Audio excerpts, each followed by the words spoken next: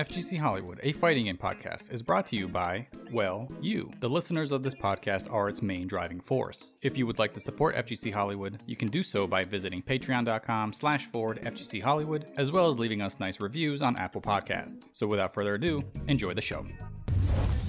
FGC Hollywood, stay classy. God bless you. I love you very much. That's the funniest part, yo. Yeah, man. But you know what was even funnier is that the next tournament right after that, he played Sub-Zero. Dude. All right, ladies and gentlemen, welcome back to FGC Hollywood, episode 19, almost 20. My name is Max Pleiser. I'm joined as always by Pringle the One. Pringle, how you doing? I'm doing good, man. Just, woke up pretty well. Good. Drink some water. We're good to go. There you go. That's a great way. Now, you didn't do the 4-hour rule for the podcast, did you? No. No, man. Oh, man, dude. God damn. RIP, man. It's all right. I'm awake for the both of us. I've been awake since it's almost 4. It actually is 4 p.m. here right now as we're recording this. And I've been up for 12 hours. I've been up since 4 a.m.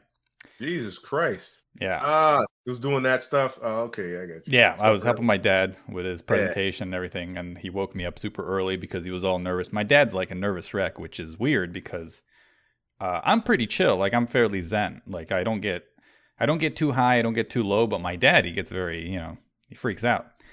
Oh, and man. I don't know. Yeah, I don't know, because his dad is not like that. So I kind of like the generation, or maybe your mom is like more zen. Oh yeah, maybe. But yeah, that was fun. So I've been up for a while, but it's okay. I still feel awake, so I shouldn't fall asleep during this podcast. And I noticed while I was driving to go see my dad is I was testing. I'm always testing things because I'm a nerd when it comes to like podcasts and stuff.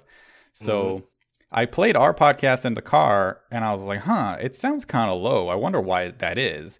And then I tested a couple of other podcasts that I know use the same setup as us. At least roughly, they use a form of communication like Discord or Zoom or whatever, and they were louder. And I was like, I wonder why I have to bump us so high, and then everybody else is. So I went online, I figured the audio levels, and I guess we were supposed to peak at a certain level, and we weren't even like close to reaching that. So anybody that's listening to this right now, we should be much higher, because now I know exactly what the gain levels are supposed to be. It only took me almost 20 episodes, but it took a long time, man. It took me a long time to get it too. Audio is it's a mystery. Like, I really don't know what I'm doing. I don't know what I'm doing with most of this stuff, but audio is something that eludes me all the time. But now at least I know what number I'm supposed to reach for the peak.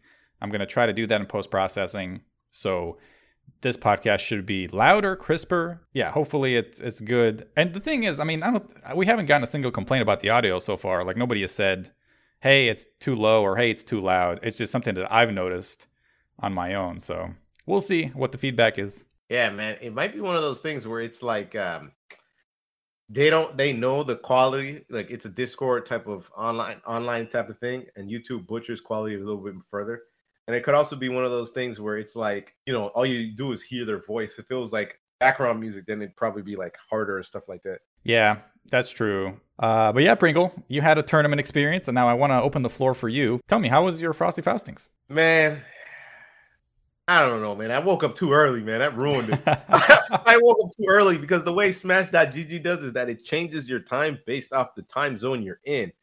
So I thought that my bracket was in like, when I woke up like maybe like 2-3 hours ahead of it.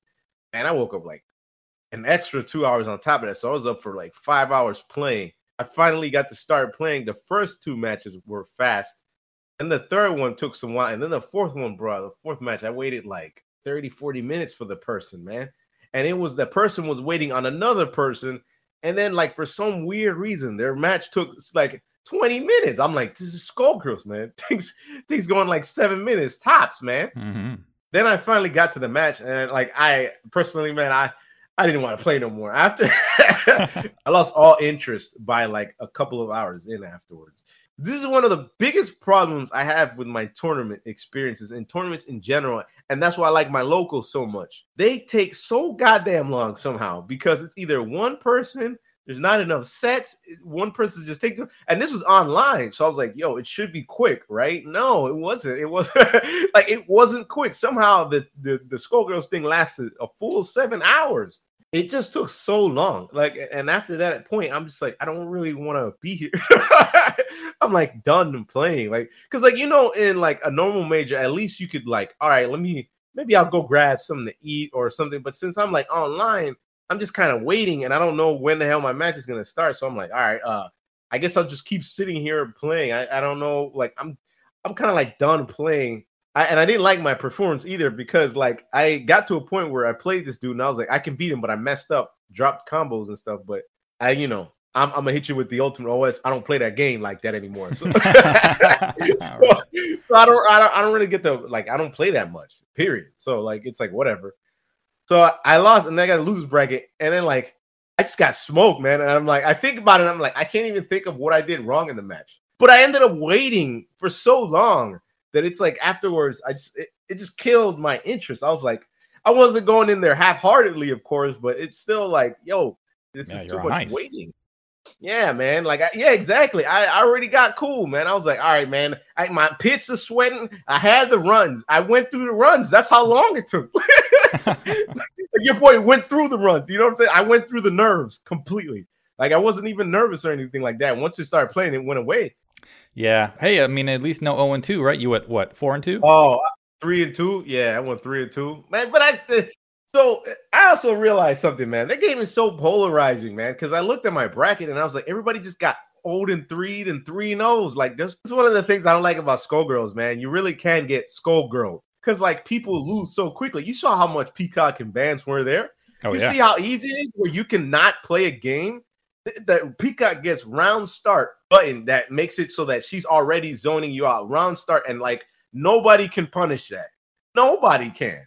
Which one is that? The dagger? The jump heavy punch. Oh yeah, I love that move. The shotgun. Yeah, it's pretty cool, right? Yeah, the shotgun. My bad. Yeah, that one is really cool, dude. The hitbox on that is humongous too. So like, if you run up to her and you think you can hit her, she'll just hit you out of that thing. Like she'll hit you out of whatever you're trying to do. Doesn't matter. You'll just get hit out. Free round start, dude. Like it's such a great runaway tool. Start.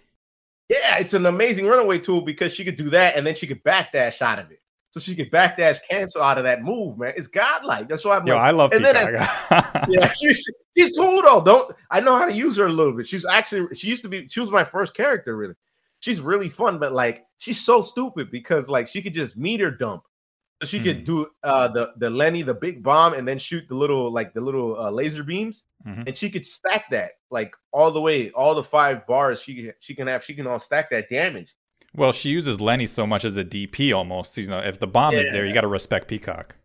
Yeah, exactly. So like, but then you have that like by herself, she's not that bad. But then you have like Big Band or some specific assist that lets her keep doing what she's doing, and then you're just getting like you can get like thrown off. Like you could just get bodied completely in that case, and like I hate when that happens, man. It just happens often in that game. As you noticed, you saw what was there. You saw the top 8. You saw how that went down. Yeah. No, Peacock band together is... I noticed it because I don't watch a lot of Skullgirls. Like, I play Peacock alone because I don't know how to play a team.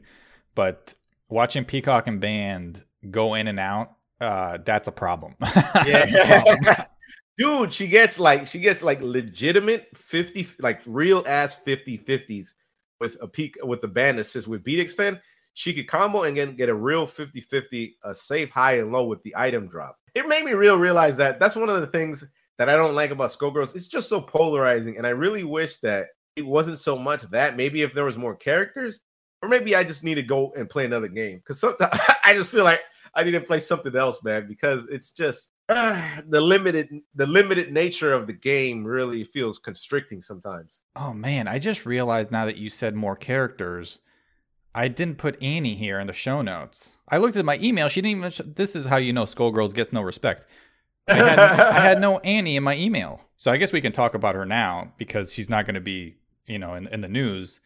But do you remember there wasn't a date attached to her? There was just a teaser.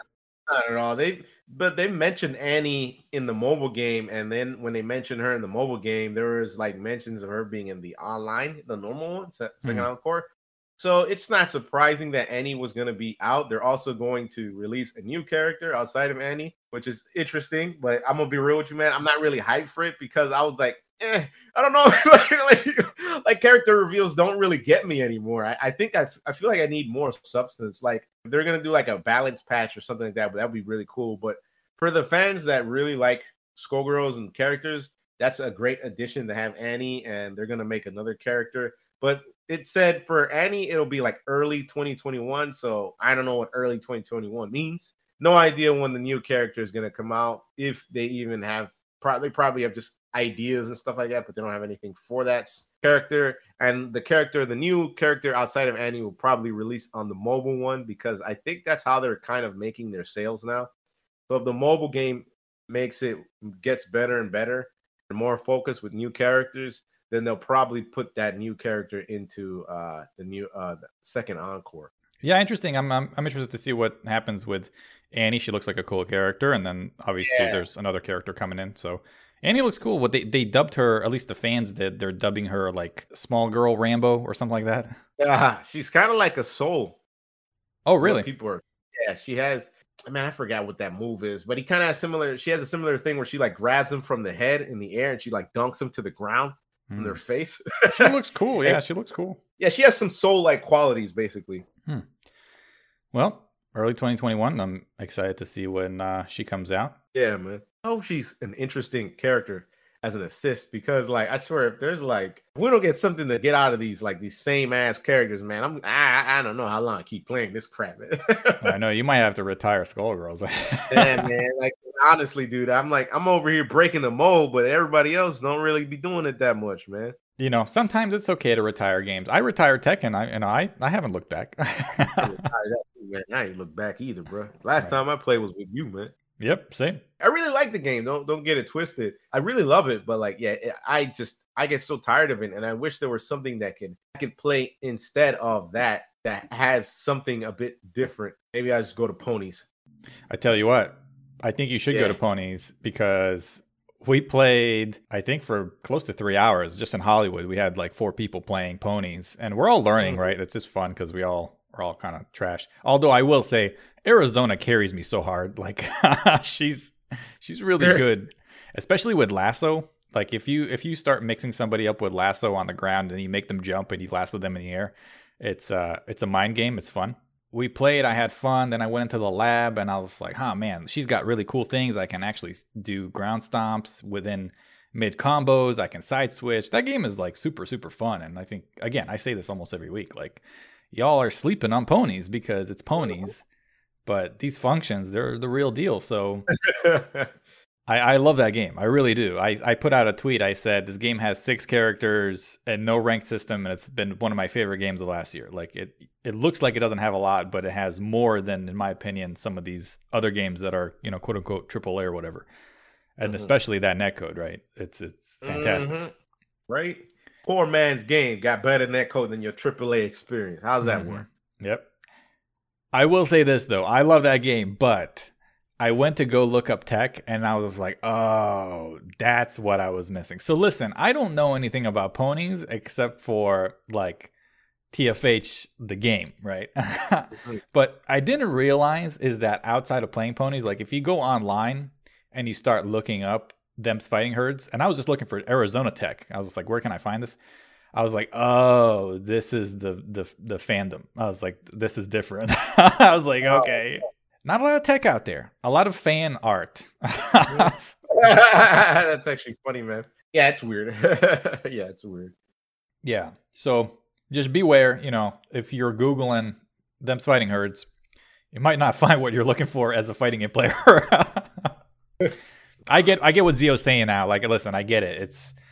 It's weird. And I never understood the whole furry thing. But if you do find some tech, let me know and shoot it at me because I kind of need some Arizona tech. That furry thing is, man, they can be some weird ass people, man. Indeed. One of them plays Skullgirls. So, yeah. I guess I should have said this earlier. So while I was testing audio for our podcast, I was looking up to see just fighting games in general. I was looking up to see if there's any fighting game podcasts out there that have covered fighting games in any sort of capacity. And, I found that there's like 8. There's actually like 20, but 12 of them are defunct, right? They don't record anymore. And the 8 podcasts, they're not super consistent. And some of them only talk about one game. And, you know what I was thinking? I was like, podcast seems like such an untapped market in the FGC for some reason. Meanwhile, we have 1 million streamers. The YouTube number is growing as far as the content creation numbers on YouTube. But if this was like a street, you would have all the cars in the left lane, which is the stream lane, and then the podcast alley would be empty. You'd have like 4 people there. So it's like, does nobody ever want to move a lane? Like, I was looking at podcasts. I was like, this is such a market that like people in the FGC could tap into, and it could help. I think it could help if we had more FGC podcasts. And I found like 8 of them. I was like, oh, that's disappointing. Listen, we're the best. But I was like, it would be nice if there would be more. I would say that I think a big part of it is the fact that when they do go about it, they don't keep up with the thing itself. Yeah. There's so many podcasts like that. Like they had like 5-6 episodes and they're done. Yeah, exactly. And then there's also like the fact that their quality isn't up there. And it's weird too when their quality isn't up there, but their video quality is. So you have kind of like a difference in what your viewing experience is already kind of used to. And I think that's I would say that like that's one of, maybe it's also like just the way that you have to digest a podcast. And I'd say that whenever you see like a 2-hour podcast, it's like, how am I supposed to kind of digest this? So like whenever I see like the podcast, I notice that one big thing is that they don't put timestamps. They don't chop it in a way that I can skip to a certain part of it. They don't do this. They don't do that. So it's never worth watching. And unless I'm like willing to sit there for like an hour and a half, and then I don't know when the hell your next episode is coming by, I don't want to get I don't want to get into a relationship and not have you come back at me. You know what I'm saying? It's like, yeah. I'm out here trying to get committed, and you don't want to be committed. Okay, whatever then. And then I think definitely when you just fall off, especially with just making videos, if you fall off, it loses your commitment in a way. It's like you fell off. Now, since you're not very consistent, I don't really want to stick around. And I definitely have that experience when I look through like YouTubers where I'm like, oh, this dude makes a great video, but then I haven't seen a video in like 3 years. It's like me, man. So like, right. I'm a perfect example of that. It's like, why would I expect anybody to watch any more of my content when I'm never even around? So it's like, like nobody wants to see that. Inconsistency is like the worst. Consistency is key, even if your quality isn't that great. I'd say consistency surpasses quality in a sense at times, because it's like your quality isn't that great, but at least you keep trying to push and keep doing stuff, and sooner or later maybe your quality will get better. I have the possibility of knowing that. But if you never make stuff, I know your quality ain't gonna get better because you never make nothing. Mm-hmm. I'd also say that there's so much like the people that do tap into the podcast, they're going into a niche audience, into an even more niche audience when they're looking into a specific game. It's like if I made a podcast all about Skullgirls, that would be like stupid. I personally wouldn't want to hear a podcast all about Skullgirls. What you gonna tell me about how good you're at high and lowing somebody? Nobody care about that, man. Everybody can do that in the game. You're gonna need more substance. And if you're just tackling one game, you're already making your community even smaller and smaller than you were before. Yeah. I mean, you really can only probably get away with that if you're doing Street Fighter, because I mean, there's one podcast that obviously has done it for a couple of years now. Yeah, but then they also have that, like, I bet your money that they go through the issue of saying the same things over and over. That's like, okay, consistency is there, but you're killing your own quality by pretty much boxing yourselves in more and more. That's the problem with a lot of, and I think that's another problem with a lot of podcasts. They box themselves in, man, or they find a format, and then the format, it's not like one I want to stick to every week. It's one that I want to see every once in a while. Yeah. I mean, that's why I like this show, is because, one, I'm biased too. Like, we have consistency, right? Like, you're going to get us talking trash about BB Tag. That's guaranteed every episode. Of course. We're going to make fun of Granblue Fantasy because that's fun to do. Yep. Hell yeah. And I'll probably shill Amori or something like that. You'll talk about Dragon Quest.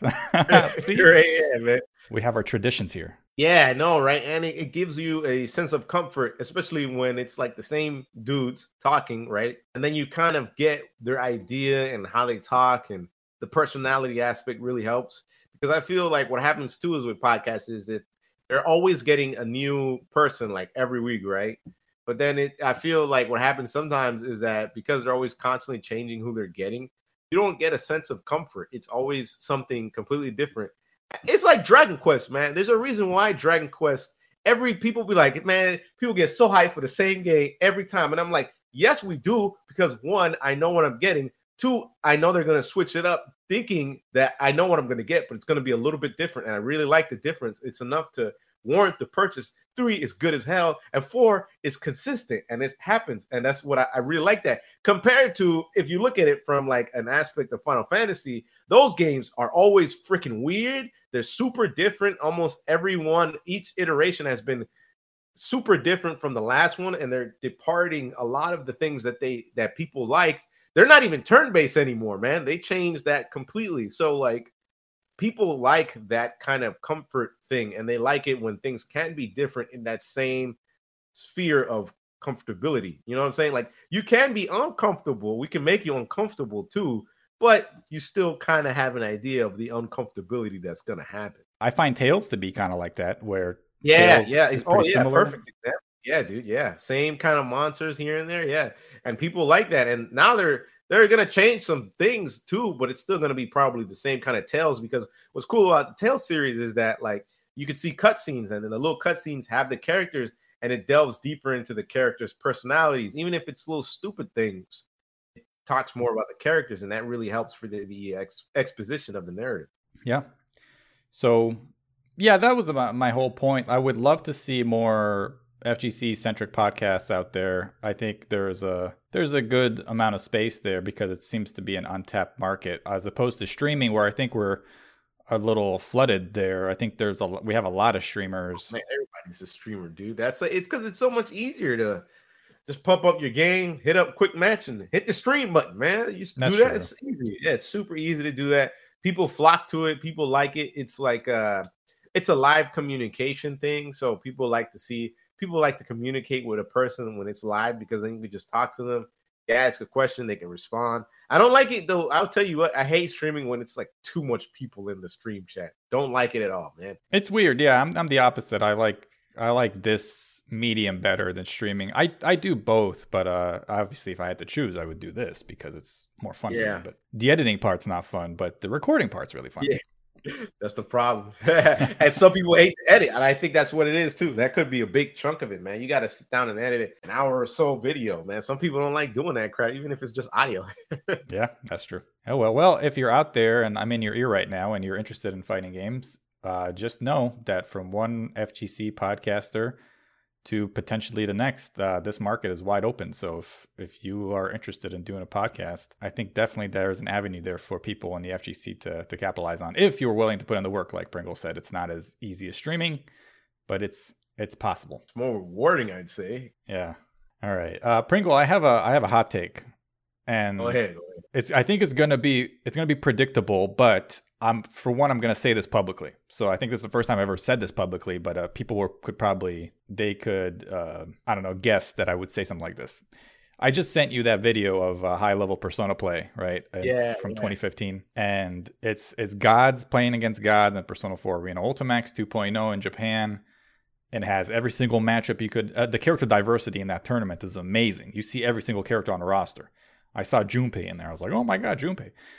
Right. And it's just top level play. The other day I was playing BlazBlue and I was like, you know what? Let me watch some Naoto footage to get like an understanding. And like BlazBlue is really cool, but I didn't get that Central Fiction. I didn't get that same, I don't know, the interest wasn't there. Even though the games are kind of similar, the interest wasn't there.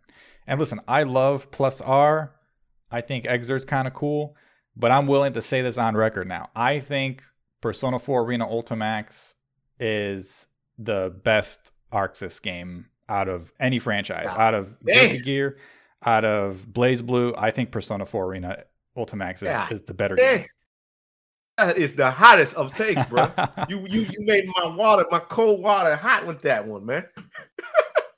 So in the case of Guilty Gear, I think one of the big problems of Guilty Gear is that it's so Oki heavy. That's why in that game you could get Guilty Gear, bro. Like that. That's why it can be like a you die, I die type of situation, because as soon as someone knocks you down, you're eating like Oki mix-ups all day, and there's not really anything you can do except block. But like in BlazBlue, you have the ability to tech roll situations, so you can tech out of situations in the ground. And I would say that in Guilty Gear, baiting bursts isn't. I feel like Guilty Gear bait bursts are more of a thing as opposed to in BlazBlue. But I will say one thing that I think is a big problem I feel with BlazBlue is that even though all the characters are different, they all pretty much do the same amount of damage. And one of the things I feel that is that because of that, as well as the fact that on pressure, when you're pressuring people, they all pretty much have very, very similar ways to pressure people, and usually consist of 2A here and there. And the way they open up people is not, I would say, I almost say it's not as interesting.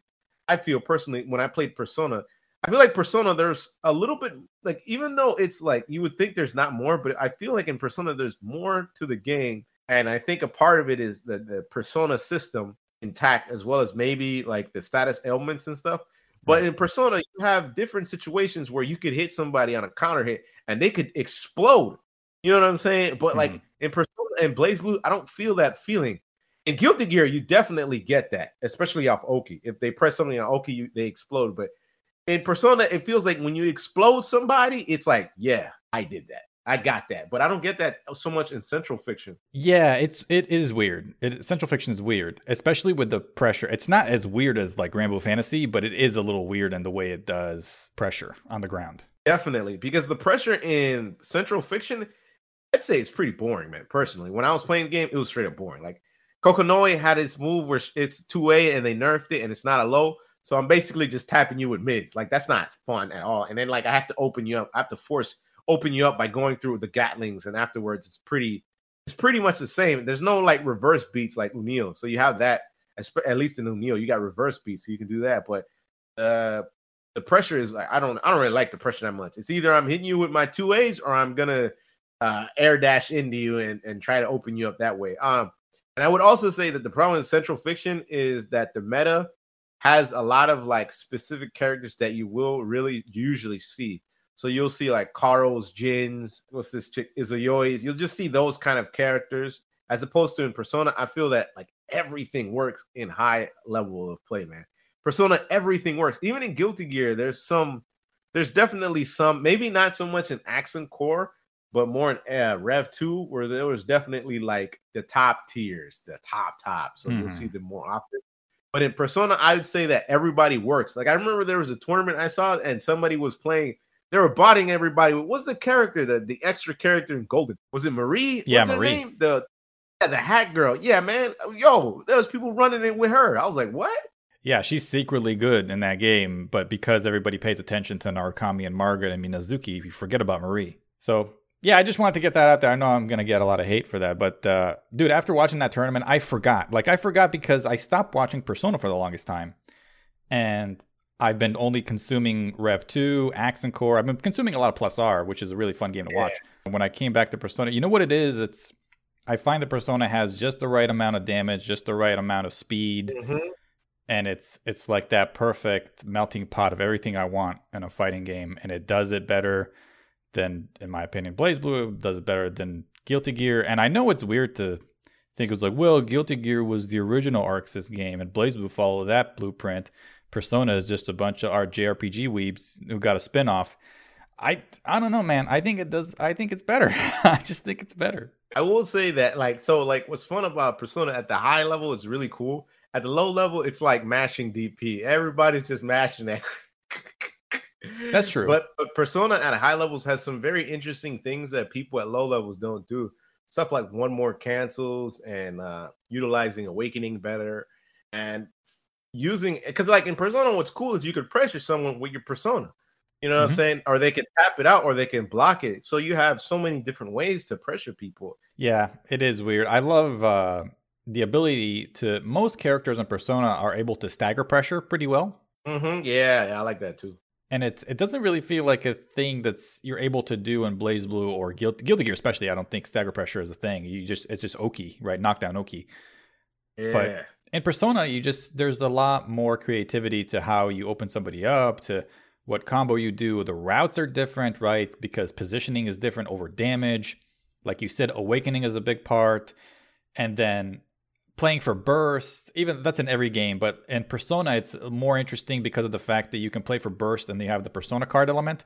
So sometimes you'll take somebody's burst and they'll just break your Persona card and you'll continue on the pressure. It's so beautiful to watch. I was streaming and I was watching some Persona and I clipped that part because I was like, look, he knows he's going to burst. So what he did was he put himself further enough away, but he can still hit him with the Persona. So when he bursts, it's just the Persona gets broken, but then he can just crawl back up and put more pressure while he's elevated in the air. It's like, it's high level thinking. I love it. And not to say that it's not in BlazBlue or Guilty Gear, but it's really, really entertaining and Persona. And I think a lot of people didn't give her credit.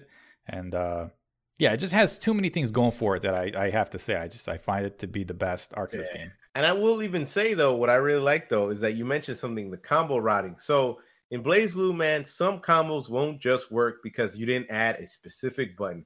Guilty Gear definitely has that problem in certain cases where it's like, oh, this combo drops because you didn't add another 2S or I don't know, some crap like that, right? And it's really weird. I hate that. Like, I really don't like combo routing in those games, man. All right. So we got Hollywood question of the week. I was thinking about this one because we brought up Persona. The question is, which fighting game has the best and worst fandom? I just put Capcom. I think they got both. They got the best and the worst. Capcom players swear they be like, this is the holy grail of games. And then like when the game is garbage, it's like, nah, man, you're just not that good. I'm like, right. The OS. No, right? Yeah, man. I will say I think the best is the SNK community. And I don't want to say just KOF because SNK has a bunch of fighting games. The reason why they're so cool is because they play their old games and they just play. You'll have people playing Garo. You'll have people playing Last Blade 2. You'll have people playing KOF 96, whatever. They just play. And the worst, I will say, obviously, I just praised the game all this whole time. But the worst, dude, I think Persona Arena fans are weird. I don't like them. I don't like. That might be it, man. Yeah, it probably is that. But Persona 4 Arena people are just strange. I don't like that community, to be honest. Even though I love the game, the community is just weird. Just weird people. Dude, I can say that much about the BlazBlue guys. Compared to the Guilty Gear guys, not so bad, but BlazBlue guys are freaking weird. They got no social skills, man. Right. Oh, else. And yeah, now we can move on to fighting game news. We got a few items here. The first one is Granblue Fantasy 7th anniversary. There's not a lot of information here, but I figured I would just prep this because I think this will be relevant probably next month. So Cygames announced that it will host the Granblue Fantasy 7th anniversary special live stream on March 7th from 6 p.m. to 9 p.m. Japanese Standard Time. The broadcast will feature news on Granblue Fantasy's 7th anniversary update, as well as additional information which will more likely pertain to its fighting game and action RPG spin-offs, Granblue Fantasy Versus and Granblue Fantasy Relink. So probably going to get some news there. That's just a little bit of a prep headline. We're going to get news, I think, throughout the week about what they're going to talk about. And as far as Versus is concerned, probably going to get more chapters for the RPG mode and then maybe information for the 5th character because we just got Anrei for that game. That's the Versus part. Relink, I know, that's the action RPG. I don't know if you've seen any footage of that one. Oh, yeah. I really want to play that one. It looks pretty cool, man. Yeah. That one I think is slated for early 2022, but I think they'll be talking about that during the 7th anniversary event. And if you are a player of the mobile Granblue Fantasy, then I'm sure they'll have... That event is mostly catered for the 7th anniversary for the mobile event, but they'll talk about the other spinoffs as well, so that's why I included this here. Dude, I'm amazed that mobile game is around for that long, man. It's making bank, man. Like, bank, bro. Like, yo, we out here selling Grand Swimsuit Edition, Grand Halloween Edition, Grand Christmas Edition. They making bank over there in that gacha game, man. Kwanzaa Grand. yeah, Kwanzaa Grand. Yeah, he's got the little hat too, man. The dashiki he got. That man got a dashiki. He throws chitlins at you as a fireball. Oh man, but I hope they do like a discounted version of that fantasy versus game. Yeah, it would be nice if on March 7th they'll be like, hey, by the way, there's going to be a sale on PC, so grab Granblue Versus. It'll come down from like $59.99 to $54.99. I mean, that's a sale. What the hell are you looking at? That's 10% off. That's how you like it. It's 5% off. That's how you make it sound better than what it is. Mm-hmm. Well, I'll keep a lookout, see if they talk about anything Granblue Fantasy Versus on March 7th, and I'm sure we'll cover it here. For now, we got Street Fighter news. So Street Fighter 5 Winter Update Showcase.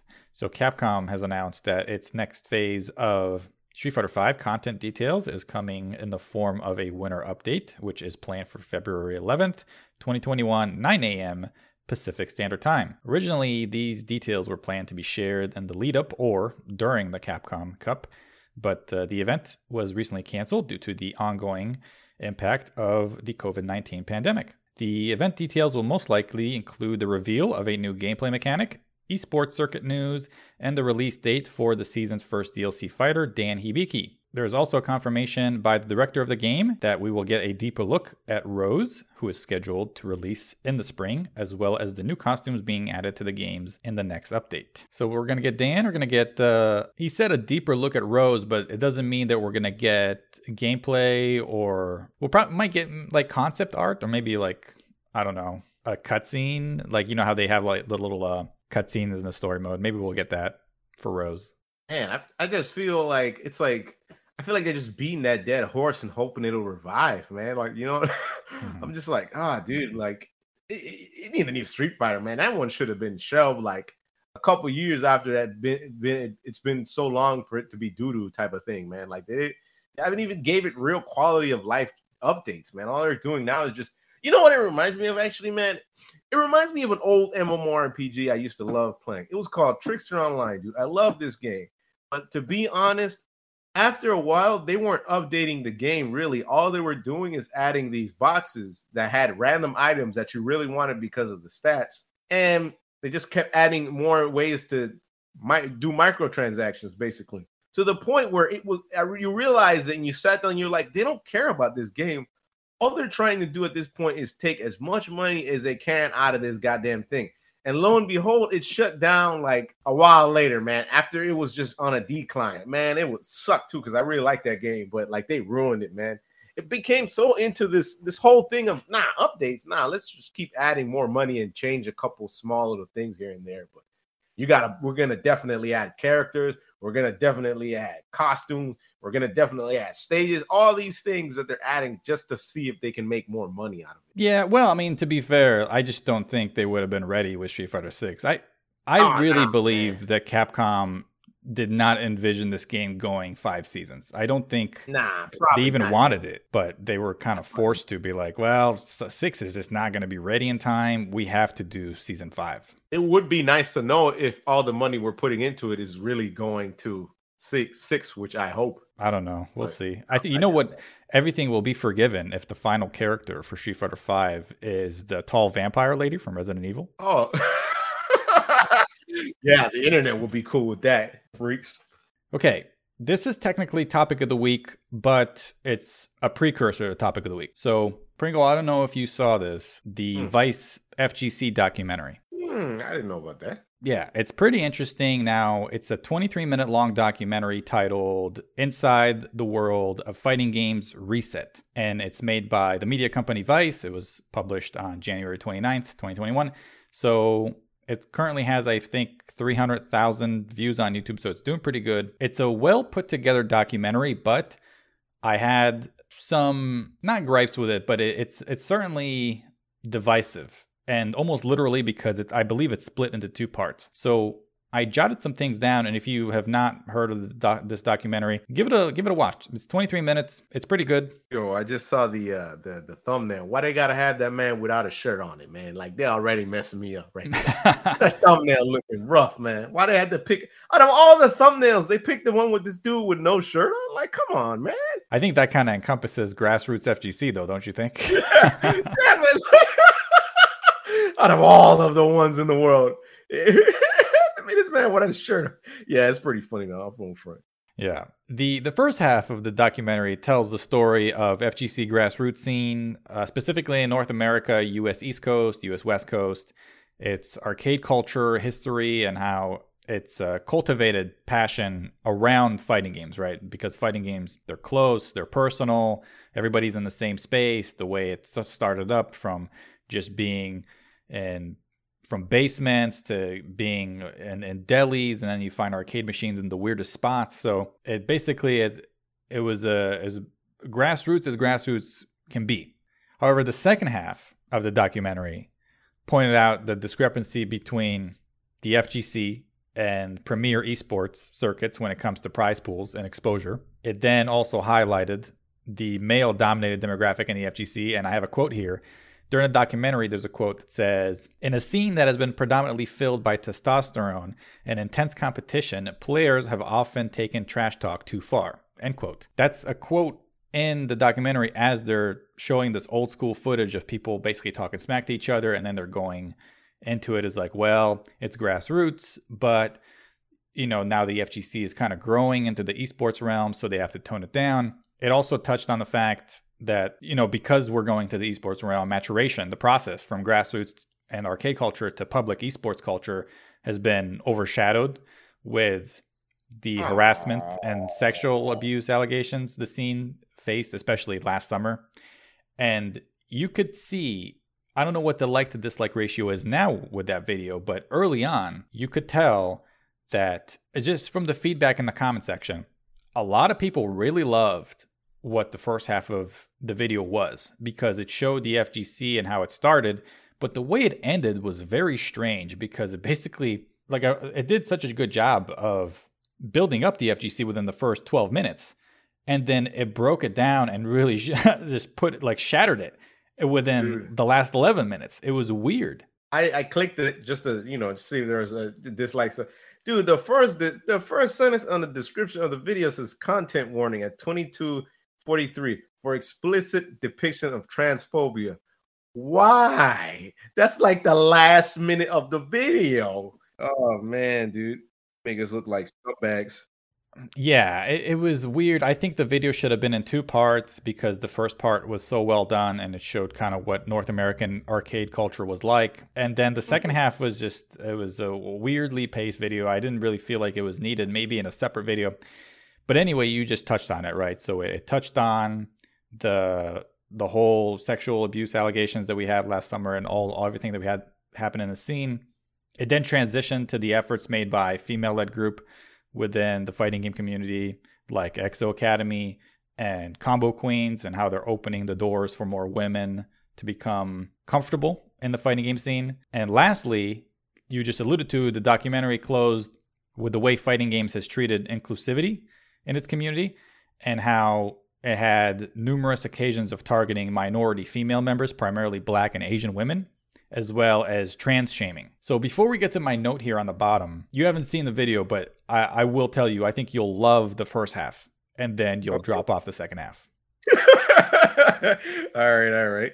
There's one thing I want to touch on here, and I don't know how you feel about this. The FGC, and a lot of people, and this was a theme, I think, maybe 18 months ago or so, people were bringing up there's not enough inclusivity in the FGC. And somebody brought this point to how they compare the FGC compared to League, compared to Dota, compared to StarCraft.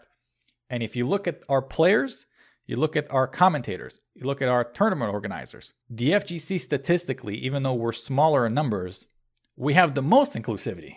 If you look at who plays the games, it's women, it's men, it's trans, it's Black, it's white, Hispanic, Asian, it's everybody. Where, I'm sorry, you look at League, it's white dudes and white chicks.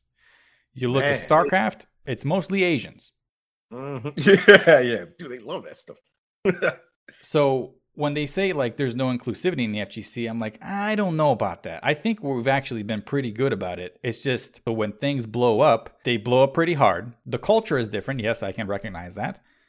But I don't agree with the whole inclusivity thing is like we're not welcoming to women and we're not welcoming to trans people. I don't agree with that. I think we've had some problems, but I don't know what community doesn't. And I don't know. It's just weird. I don't like the fact that it was almost being singled out as like, well, the FGC's like that. And it's like, well, no. I think every community is like that, but you're just highlighting our bad parts. I mean, I'm sure you could go look at League of Legends and be like, they're not all inclusive over there, are they? Mm-hmm. Yeah, no, definitely. Dude, that's some bull crap, man. That's some bull, man. That's some BS. The fact that they like, it's amazing how, see, this is why I know as soon as I read that description, I'm like, it's one of those, man, where they're going to talk smack about all the things we've done bad and leave it that at the end instead of tucking it in the middle and then saying the FGC still will redeem itself and it's made great strides in supporting all kinds of people from all different colors. I don't give a damn what you look like. You could be green, purple, orange. Hey man, let's hit them buttons and you show me how good you are. That's what really matters. And I think that the FGC is really well at that. But yes, there's always going to be hiccups. No community is perfect. I would love you to show me the right and perfect community where there's not a scumbag or two. I mean, it's human nature. Like, there's just no way you can get away with that. I mean, look at the Smash community. They got everybody, legit everybody from all colors, all creed, all kinds of crap. And they faced like this huge onslaught of just like all this crap just coming out of nowhere. But they got all kinds of inclusivity. So like it's still ridiculous why I feel like that's a pandering thing when they keep talking about these people, these like it almost feels like sometimes, dude, it's like they're protecting me now. You know what I mean? It's like, what is all this like extra protection and padding for who I am as a person just because I'm black? Like, it's like, dude, everybody goes there and they're just playing fighting games. They're not looking at you for what color you are or what your person is. Some people may, hey, that's them, that whatever, who cares? But man, especially in my scene, we come in, we all having fun. We come to play, we go home. That's it. That's how that goes. And like, I would say the same thing for League. It's predominantly a white esports, man. Let's be real. Like the big teams, it's like 6 white dudes and they're all like in their 20s or maybe in their early 30s or something like that. And that's all you're getting. You can take a look at the commentators too. Yeah, man. They're like boring and like, dude, come on, man. Like it's all white people. Boring. Yeah, it's all predominant. It's like the whitest people, man. Let's be honest, man. And there's no problem with that. It's just the majority of those people play those games. And you can say, yes, there is more people. There's more women, but that's because in general, that place is much, much, much bigger. What happens is that in a lot of tournaments is that we're not getting a lot of women in tournaments because in general, they just don't get too competitive with the scene in fighting games. Like they're not too competitive with that type of stuff, and that's fine. But we do get women. It's not like we don't. We do get other people from other colors and it exists. But the fact that you have it where there's not like the women that play those games like League and Dota, there's just so much of a big focus because they're playing a much more popular game. But there is so few and far in between. And even then, I don't see them in the big tournaments here and there. Like, I don't see those women usually because I would say personally, man, not to be rude or anything, but like, and be real, but like women generally aren't too like invested into those kind of games, like those kind of competitive games. They are into it, but they not as much as males are. Right? Maybe it has something to do with the advertising when we were younger, like in the 80s, where they advertise Transformers and they advertise Transformers for dudes and Barbies for girls, but like they're just not too interested in it, and that's fine. But that don't got anything really to do, I think, with, we keep it like, only fighting games is just, man, it's just nothing but dudes and just high dick energy circle jerking each other. It's like, nah, man, we're not like that, dude. Like 9 times out of 10, it's not like that. And then you'll get the really bad minority, but it's just kind of like the belly of the beast, man. You know what I mean? It's just the nature of it all. I share exact same sentiment in what you just said. Yeah, man. And I would even say it sucks that there is so much like, you're a girl or you're a black or you're, man, yo, man, I'll be honest, man. I don't give a damn if I'm black, man. It's just my skin tone, dude. Like, sure, there's isms. Everyone got isms because of it's a culture thing. I feel like it's more of a culture thing. You could be a black guy that grew up in England and you'll just have your isms and it'll be different because you culturally grew up different. A culture is what it is. It's everybody's different. I mean, the culture in Japan is that they're very closed. The culture in, I don't know, New York City is that everybody's pretty raw and in your face. The culture in California is that people are kind of passive. It's like a cultural thing. So it's like, I don't know, like it's all this like type of stuff. I feel like that people put so much emphasis into when in reality, it's just about, we just got to make sure that we don't be a dick. We got to keep each other safe. It doesn't matter if you're female or male, keep each other safe, police each other, look out for each other. And we keep playing these games. But I hate when they do this whole thing with the gender and the race. And man, I get damn about all that crap, man. I feel like as soon as people mention race and gender, they're just adding more subgroups into whatever is already a subgroup. Like it's like more subcategories to my already subcategorized genre of whatever the hell I like. Like, come on, man. It's the FGC keeps getting nicher. Yeah, and it's like I hate that because what it does is that it creates borders and dividers in there. When it's like, no, dude, it's not about those type of things. It's about just coming together and playing video games and enjoying each other and maybe becoming friends with people. That's what it's about. But I hate when they do that type of stuff because it's like, I hate that stuff. And it's been happening a lot with, nowadays where it's become too much of like a social media emphasis and influence. I mean, and like just, oh, this is that, and these are women, and these are black, and these are brown, and these are white. I'm like, man, yo, in the end, the only color that matters is green because that's what we need to play these fighting games. Right. And it's not like it's perfect with those when they make their own groups. You know what? All right, let me say this because this is Hollywood, right? We keep it real. Yeah, man. I'm sorry, but every time I see one of these groups, be it's Combo Queens, it's Black Girl Gamers, it's Exo Academy, or recently it's Queens of Quarantine, there's always something going on that you see on Twitter or you see on Reddit. There's some drama. And listen, guys in the FGC, some of them, they got their own issues. Obviously, we saw that this summer. But I don't think that men in the FGC are impeding women's progress in the FGC. Oh yeah, man. I don't see, that's another big thing. And that's, I'd even go back to saying that's because women aren't too invested into these games. I mean, I remember I even conversed with my girlfriend about that. She's been playing a mobile game. And it's like, yeah, I mean, did you know that I could be wrong about this, but last I researched that the big majority of people that play mobile games are women. And it's because it's more of a casual experience. It's the same thing with Sims, Animal Crossing, any of those type of games, those very casual, Stardew Valley, those very casually oriented games are predominantly played by women. While as men, we like to seek a challenge in the way we enjoy our games. And there's nothing wrong with that. It's just, we're different, man. You know what I'm saying? You made out of screws and bolts. I'm made out of nuts and bolts or whatever. I don't know. Right. So it's just that difference. And I don't like those. I don't really like those because, I feel like there's sometimes too is like some sort of progress. Like, man, when we gonna make Hitbox Kings, bro? No kidding. Right? I was making that joke, dude. When we gonna make Hitbox Kings, man? And I bet if we made it, people would hate us. Yeah. Anytime. Yeah, it's a double standard, unfortunately. And listen, I don't want Hitbox Kings, but I was just doing it as a joke. Like, could you imagine if similar to Combo Queens, if you can only play on Hitbox and you have to be a guy? And those are the rules. And we're going to propel people in the FGC that play on Hitbox and are men because, we need our voices to be heard. I'm not saying women don't need their voices to be heard, but listen, we were just talking about inclusivity. We got everybody here. We got a lot of voices. And this sounds harsh, but if you want your voices to be heard, you got to get good. And by the way, the Vice documentary just proved that because whose voice got heard in that Vice documentary? Cuddlecore, who's a top Tekken player. She's not there because she's a woman. She's there because she's a badass Tekken player. She wins. Yeah. She's not making Vice if she's going 0-2 in a tournament. That's not happening. Yeah, man. And then you got Sharpie, who's a co-founder of Combo Queens. So those two women aren't there because they're just women. Those two women are there because they worked for something, and that's the platform.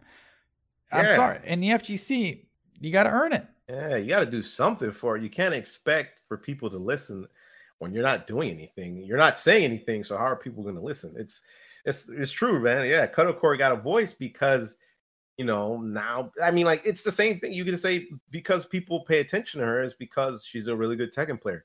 If she wasn't, people probably wouldn't really pay attention to her. She'd have to be really good at content creation or something to make people interested in her. They're not going to pay attention to her just because she's a chick. Maybe, well, some weirdos will, but Yeah, that's not going to help too much. You know what I'm saying? The grand scheme of things, if you're just sitting in front of actually, some weirdos will, but still, it's not going to help as much, especially in a already niche division of things. Like, you need something. Like in Sharpie's case, I would also say she did, like, she helped organize a lot of tours for the Skullgirls community and stuff like that. So you have somebody that put out the work to get some kind of recognition for that.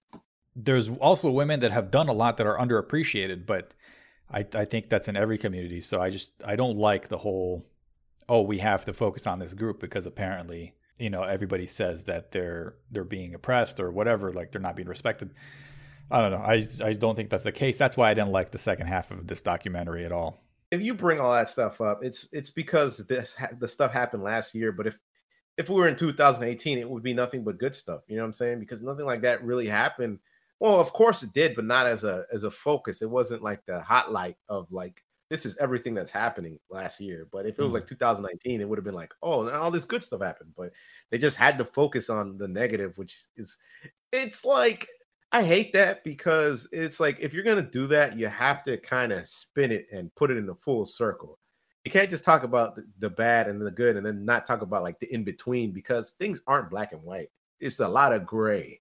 There is a lot of gray. And what's weird too? Like, I don't know why I'm really trying to bat for the FGC, because, you and I talked, right? We were in DMs and we were talking, and I don't even feel the same about the FGC now as I did last year, for example. I don't like the FGC. I like Hollywood, right? Like, I like our community, but the big FGC or whatever you want to call it, I'm still a part of it technically because I love fighting games and I play them or whatever, and I cover them.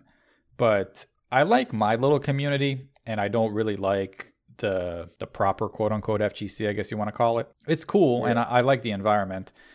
But for example, like you and I sent you my block list on Twitter, right? Yeah, dude, that thing's long. Yeah, I block. So I have two reasons why I block people. One, you probably spam things that either people they retweet or they like, and then it shows up on my timeline. And it's not personal, to be honest. Like, I block a lot of VTubers and people that share VTuber content, and it's mostly it's annoying, but I use Twitter in a way where I get news for the podcast, and I get game sales, and I get things that I think they help me create content.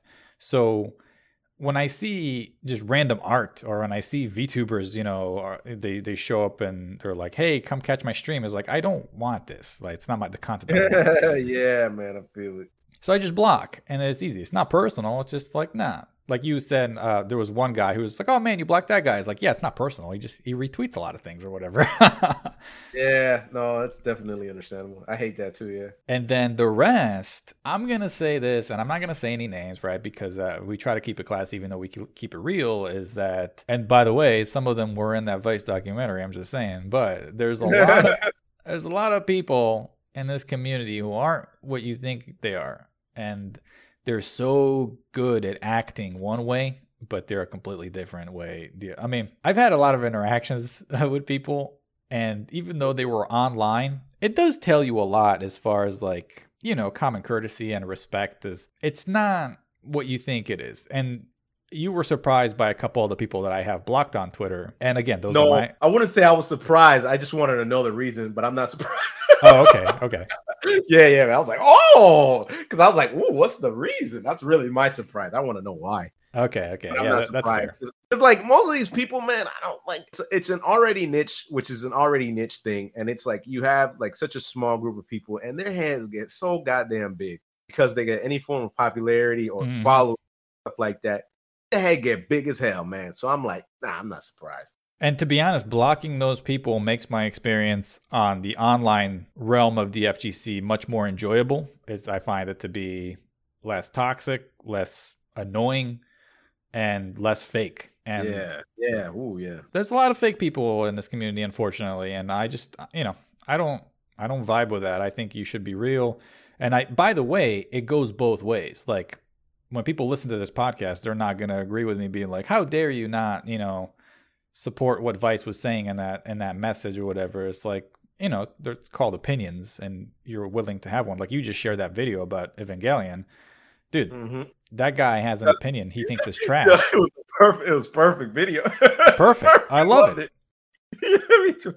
Yeah, that's how I think the FGC should be. Also, that's why I have the right to block these fools.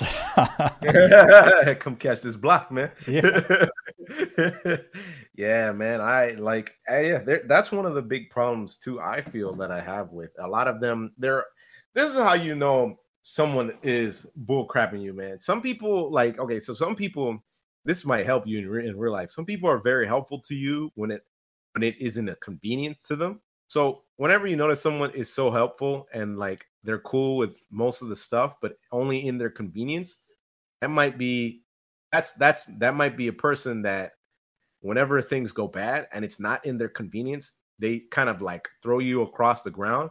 Those are the people that are really fake, and those are the people that you got to really look deep into. I would say those are the people you should stay away from. And I'd say even in communities, there's a lot of people like that you might not believe, but there are a lot of people.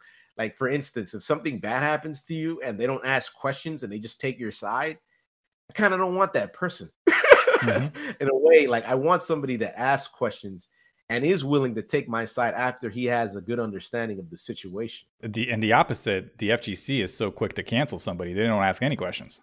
Exactly, dude. I'd say sometimes, of course, everything is situation dependent. But if it's the person that's there for you and he's there for you even when the bad things happen, that's a person you want to stick around with. And those are the people you should look for in communities. I think I've said it before, but I'm not really part of like the Skullgirls community. And like based off my experience with them or the people that I have met in the community, offline has been sour. So like so I could say like I can't say that there's a big part of them that's, oh man, these great people. It's like I can't really say that from experience, but I know some people here and there that I might be good. But even then, man, when stuff hits the fan, man, when crap hits the fan and your homies are there for you, man, those are the homies you need to stick with, man. Those are your ride or dies, man. You need some ride or dies. You don't need no homie that'll ride and then when the engine breaks, he's like, oh man, you could pay for that. I'm like, hell no. Right. You've kind of explained it too. Like that's why I don't really subscribe to the notion that you have to be a part of the proper FGC anymore. That's why I like smaller communities within the FGC, even though if it sounds cliquey, it sounds weird, but man, it's the reason why we're called Hollywood. Like the big FGC, the Hollywood FGC, not us, but the big one, like they don't got your back, man. They really don't. Mm-mm. If Mike Ross isn't an example, if Mike Z isn't an example, if Chris G isn't an example, they'll throw anybody under the bus. And I know Gutex went a little crazy. He's out too. So yeah, man. And these are people that put a lot into the system. They put a lot into their community. At least have their back for certain things, man. It's not bad to stick with somebody, even if you know that they're not the best person. If you're willing to kind of move past those things and accept them for what they are, you're not going to expect anything out of them. But sometimes it's not bad to stick with someone, even though he's not the worst. Kind of like, I don't know, prison, man. A lot of people in there, man, they make friends. I mean, you got to make friends, right, to survive, really. Even if some dude around you is probably not as good as you, I guess. So it's like, yeah, it depends on what your criteria. Like we were talking, I think off before we started recording, is how I really like Tom Brady, right? The MK guy. Mm-hmm. And even though a lot of people have, they don't want to do anything with Tom Brady anymore because of the whole donation fiasco and everything, I find him to be really interesting. I don't even care about Mortal Kombat, but I like high-level knowledge, and that dude has high-level knowledge in a game that I don't even play, so I find that fascinating. So I'm willing to put that aside, be like, well, what he did with the donations was pretty scummy, but he's interesting enough for me that I'm like, all right, I can look aside. He apologized. Sometimes, man, it's like I said, it's just a whole lot of gray. But I think I'd also say sometimes, you gotta understand, man. Like some people, they do wrong, but they can be better. Everybody can be better. Everybody can be. Some people do some serious heinous ass things, but they can be better, and they still should face their retribution, their sins and stuff. But you shouldn't stop somebody from trying to be better either. Well said. But yeah, if you haven't checked out that Vice documentary, I think it's a good watch, and it's also nice that the FGC got a little bit of spotlight. I think the first 12 or so minutes are really, really well done. And even the second half, it's not that it's not well done. It's just, I don't think it paints the correct picture of what, I just don't think they should have ended with it. I think it should have been 2 different videos, but it's still a well put together documentary. So I did enjoy it. Yeah, okay. So we got 2 more news items and then the topic of the week. So meet all expectations, Pringle. We're going to do this every week until they say otherwise. On February 3rd, 2021, SNK revealed the Iori Yagami debut trailer to the King of Fighters 15, and in a similar fashion to the previous 2 trailers, the gameplay and presentation seemed much improved after the initial trailer of the game. Iori is shown with a bit of a new look, yet he still maintains most gameplay elements that made him so formidable in previous KOF titles. It is to be seen if the infamous secretaries, Mature, and my personal waifu, Vice, are to follow next and make up the traditional Team Yagami. Did you see Iori's trailer? Yeah, I like the beginning. It was like, dun, dun, dun, and they showed them and flashed. They're much better, man. They're getting better. They're definitely getting better with the trailer game right now. They are. Yeah, I really liked it. It's ever since that Shunei trailer, man. Meiten-kun, Benimaru, and now Iori, they've been really good. They've looked better. They've seemed to have moved better as far as how the characters are animated with their moves. And yeah, they're not shattering, but they're meeting my expectations. Yeah, they're getting better, definitely, and that's good. And I guess what I said is going to be true, where they're just going to keep popping. The next every week is going to be a new character, which I think is a cool method of flavoring up the character trailer system. Yeah, and now I know I don't have to yell at Twitter and be like, "Where's the announcement?" Now I know every Thursday 8 p.m. it'll be there. Yeah, man. It's cool. We'll keep a lookout. It'd be nice if the secretaries follow and we get Mature Vice next. But they did throw a curveball at us with Team Hero when we thought it was going to be Team China with Benimaru. So we'll see. It's going to be Team Sadistic or something like that. All right, and the final news item of this week. The day of reckoning is nearly here, Pringle. Guilty Gear Strive Cross rollback netcode. On February 5th, 2021, Arc System Works announced the dates for its upcoming Guilty Gear Strive open beta test.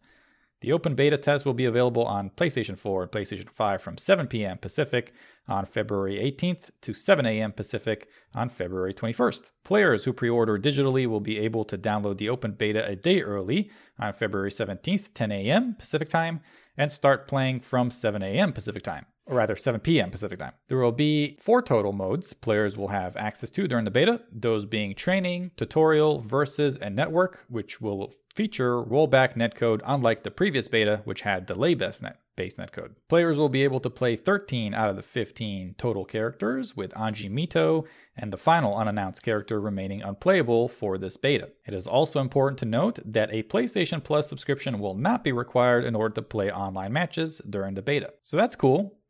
My roommate has a PlayStation 4 that's collecting dust. Nobody's touched it since I beat Persona 5 Royal in August. Nobody's touched it. It's there collecting dust. But Jam has a question here on Discord. He says, "There's no reason not to try the Guilty Gear Strive open beta. Which characters are you going to play? Which characters are you not going to touch? Since Ino, no buy, lol for Mac, and May being stripped, not literally, for Pringle." I like how you put that in. Right. First of all, are you playing the beta? Yeah, man, we gotta test it out, man. We're gonna have to test it out, dude. Sweet. Yeah. I don't know who I'll play though. I'll probably try May, and then I'm just gonna roll random again. But I'll probably see May, and then I'm gonna be like, "Ah, man, it's not the same," and then I'm just gonna hit random and let's go with that. Right. So yeah, like you said, there is no excuse. I don't have PlayStation Plus, so that was gonna be my barrier to entry. Yeah, for real. That was gonna be mine. I was like, well. But it is nice that they're doing that, right? That means I get to play, and we'll be able to test it out. As far as which character, I don't know. I'll have to get a feel for them all, but visually so far, because Ino's not in the game, the one that's most appealing to me is Giovanna. So yeah, I think I'll give her a shot. The one with the MC Hammer pants? Yeah, right. Yeah, right. The wide pants. Dude. Yeah, I don't know. Hopefully it's fun. I mean, that's cool that they did a beta. We're gonna play the basic. We're playing basically the final thing. Like, this is it. This game, if we don't enjoy this game, the amount of time we play it, it's not going to be good. Yeah, you're right. And correction, my bad. If we don't feel like this is a good game, because we can have fun. You can have fun with marbles, goddammit. That don't mean it's great. So we can have fun with it, but I don't mean it'll be good. So honestly, this is probably going to be like the final project. I don't think anything much is going to change after this beta. And like, if anybody thinks that, you're probably wrong in this case, because like I doubt anything is going to change. They're probably just going to do like a stress test to see how good the rollback is on this one. Yeah, I would assume this will be pretty close to the final build. This game is coming out in April. It's February, so yeah. And man, this is it, man. We'll see how good this netcode is once we play. What is this, like 2 weeks almost? Yeah, just about 2 weeks. Yeah, nice. This is, how long is it? Is it like 12 hours? Is it 7 p.m. to 7 a.m.? So it's a 12-hour block of the game. So it's from the 18th to the 21st. Yeah. So yeah, you'll be able to test it. Obviously, if you have a pre-order, you get a day early, but that's not going to be my case. I'm going to see you all on the 18th. Hey, man, I swear this rollback is like, here's a question. Do you think we'll be able to change the amount of frames? Probably not, man. I feel like that's not been a staple. I don't think so. I think only Code Mystics has done like the blended delay, and well, actually, that's not true, because GGPO does that as well. Yeah, exactly, because GGPO lets you change the frames of like Thames Fighting Herds and Skullgirls, and that's like perfect, because that's basically what lets you play with people. That's basically the merit of using GGPO and rollback. Not just because it's rollback, but because you can manually control the amount of frames and delay, so you can have like delay game with better looks, or like right there offline game with like freaking stuttering and Dhalsim teleports. Yeah, and also like if there's a ping display, a lot of times these games that have GGPO incorporated, they give you recommendations like TFH. It'll see like it's at 90 ping, and it'll be like, well, we recommend 1 to 2. We'll see how they do it. I'm excited to test it out. We'll see the quality of this rollback. And I said I was probably going to buy this game regardless, maybe not at launch, but just for the fact that it did incorporate rollback netcode into it. I would hope that the rollback netcode is sufficient. I would say the only reason why I wouldn't buy this game down the line, unlike Grand Blue Fantasy Versus, which I have no interest in buying whatsoever, is with this game, it's still Guilty Gear, so it's interesting to me. The only way I don't buy this game is if it has Street Fighter V netcode. Oh man, Jesus Christ! I swear to God, if it has that, we're just. I mean, that's going to be the topic of the whole podcast. Because we're going to play it on Friday, and then we have to talk about it that Saturday. So we're going to talk about how bad that rollback is. And I swear to God, if it's bad, I swear to you, it's bad. I'm going to talk the holy gospel of how bad that rollback is. Oh, man. Yeah, let's hope not. Yep. All right, we're finally here. Fighting game topic of the week, and we alluded to it because I'm going to bring up the Vice documentary and this one as well. But this one is titled, Yes, the FGC is Poverty. Thanks for the reminder. On February 2nd, 2021, Ubisoft and Blue Mammoth Games announced its 2021 Brawlhalla esports program with a total prize pool of $1 million. God damn. Yep. What are we doing? Let's get into Brawlhalla, man. That game's fun. I know. It is free, yeah. Has rollback too. Yeah, what? Yeah. The 6th year of esports competition for the game will have 5 international championships planned from February to November 2021.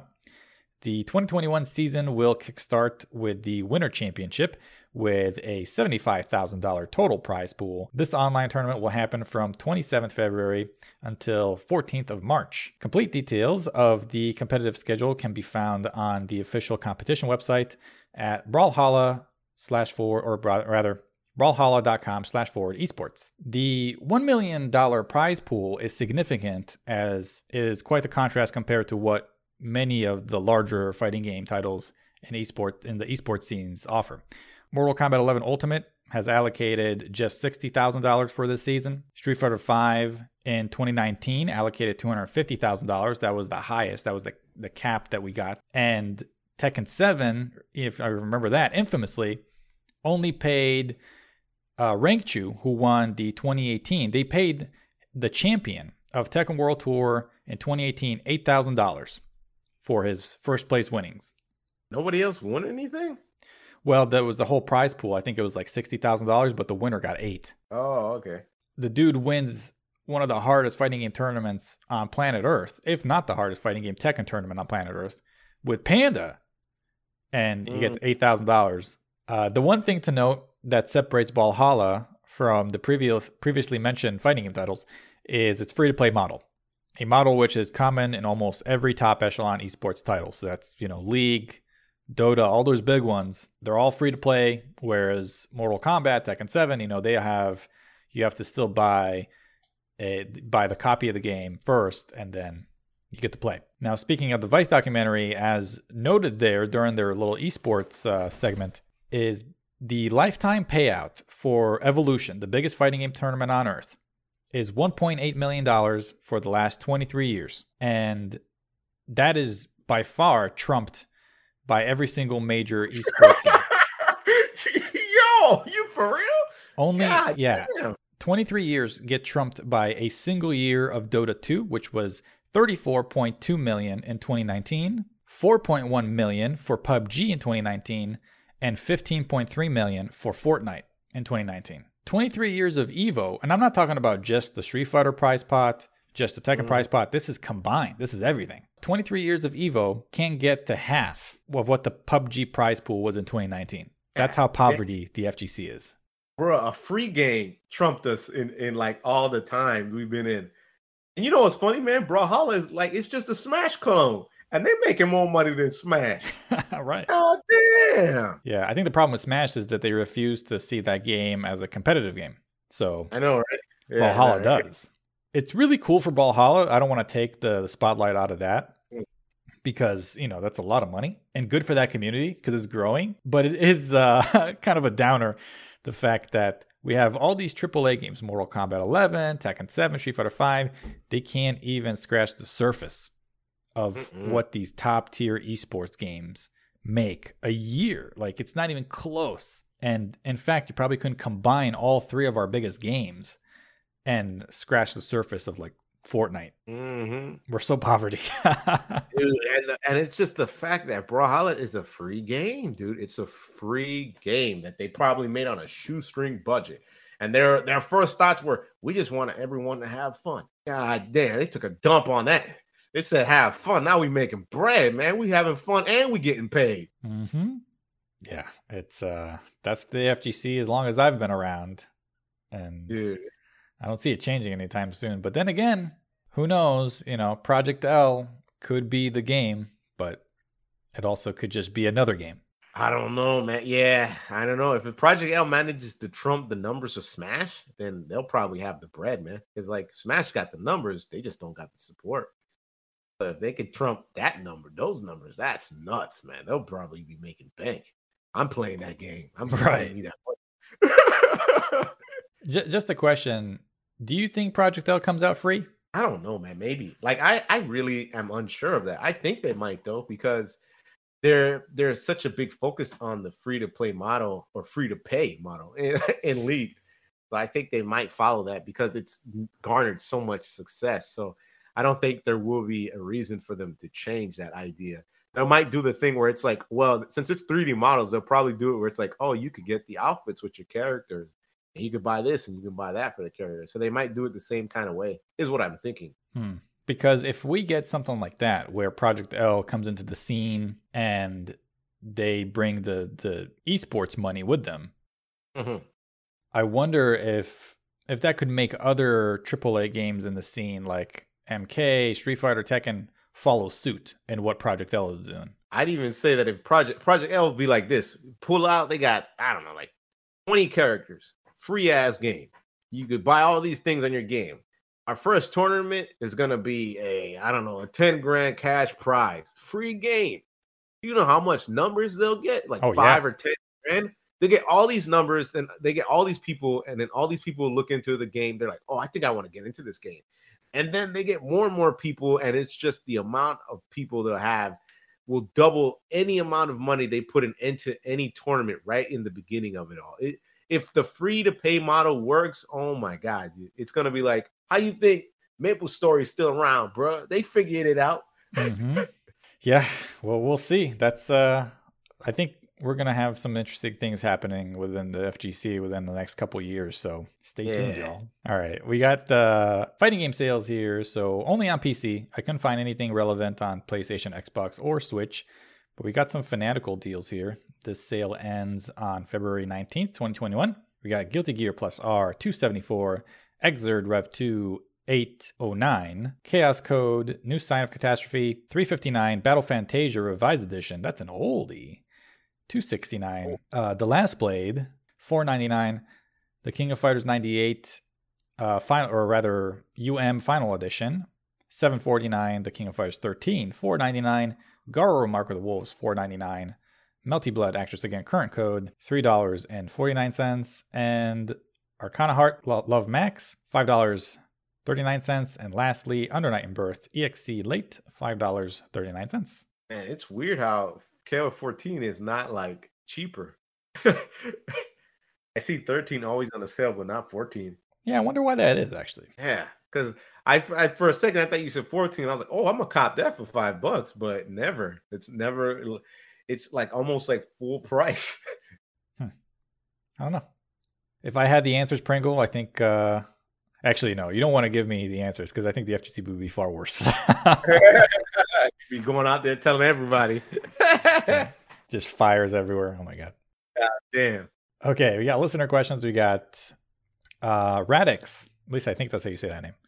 On Discord asks, what would be a really cool and innovative concept for a new fighting game archetype, even if it seems stupid or broken in theory? You know, I was thinking about this one, and if we're talking broken, then you give a grappler some zoning tools. Man, that'd be interesting, dude. Hell yeah. Yeah, because you know the game plan for grapplers is mostly they need to get in and they get zoned out. What if you gave somebody like a grappler, and we've seen grappler hybrids where you give grapplers mobility, but I don't know how many times you've seen a grappler that can chuck fireballs or like has some sort of projectile that can disrupt a rhythm, maybe get a knockdown. Now they can get in. So now they're a threat not only from really up close because they got command grabs, but also from far away. I think it would be broken because then, you know, what's the point of playing a zoning character if the grappler can't get zoned out? But, you know, it would be fun. That would be dope. I got one.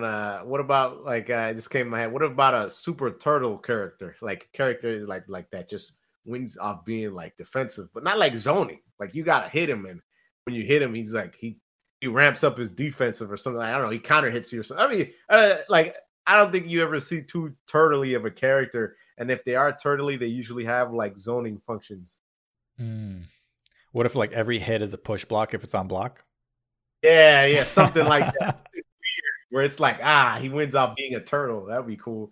Instead of running away, because that's what a turtle usually has to do. It's like he's running away. It's like he's not a turtle, he's a rabbit. You just can't catch him. If you sit there, because like usually you can't so in fighting games, you can't just sit there and hold down back. What if there was a character that got rewarded for doing that? You know what I'm saying? That's why you don't want him to do it, but he ends up getting rewarded most of the time. One of those situations. That'd be interesting. Yeah, I will say the only character that I think is really good at being a wall because his recovery on his fireball is so quick that he can anti or any jump is Guile. Yeah, exactly. Yeah. But see, he's a zoning character in a way too. Yeah. Though. Like he has to zone you. It's like and you have to approach him. That is one thing though. Like I do like Guile's archetype for that. He's such a wall. Yeah, he's such a wall. Yeah, man. Big Sword on Discord asks, one of the issues I hear from a lot of players, new and old, is how difficult it is to find matches in most fighting games. There's a lot of people who don't like joining a Discord server just to find matches to play online. Do you think newer fighting games should have an MMO-like hub world, like Dragon Ball FighterZ or Them's Fighting Herds, to address this issue? I'm also aware that it's possible for players to just lurk and shitpost and not play at all, but you could always have a mute ignore function or an activity timer to address that. I don't have a lot of experience with Dragon Ball FighterZ, although I know they have that hub, and casuals I think really like it. That's nice. But man, I don't like that one at all, man. You don't like it? Ugh, it's so claustrophobic, man. Because people just like there's so much people, and like what is good about that one though is that you can jump to other lobby worlds. But in the main one, where the main menu is, oh, it's just gross. It's just all over them. Everybody's all over the goddamn place, man. I hate it. I like the way TFH does it a lot more.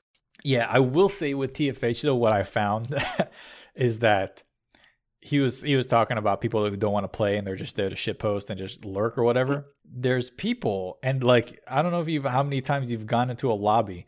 There's people that will join a lobby and they don't really want to play. They'll just run from you. So like I don't know how many times I'll see people chasing people for games and people are just running away. It's pretty funny. That's really funny, actually.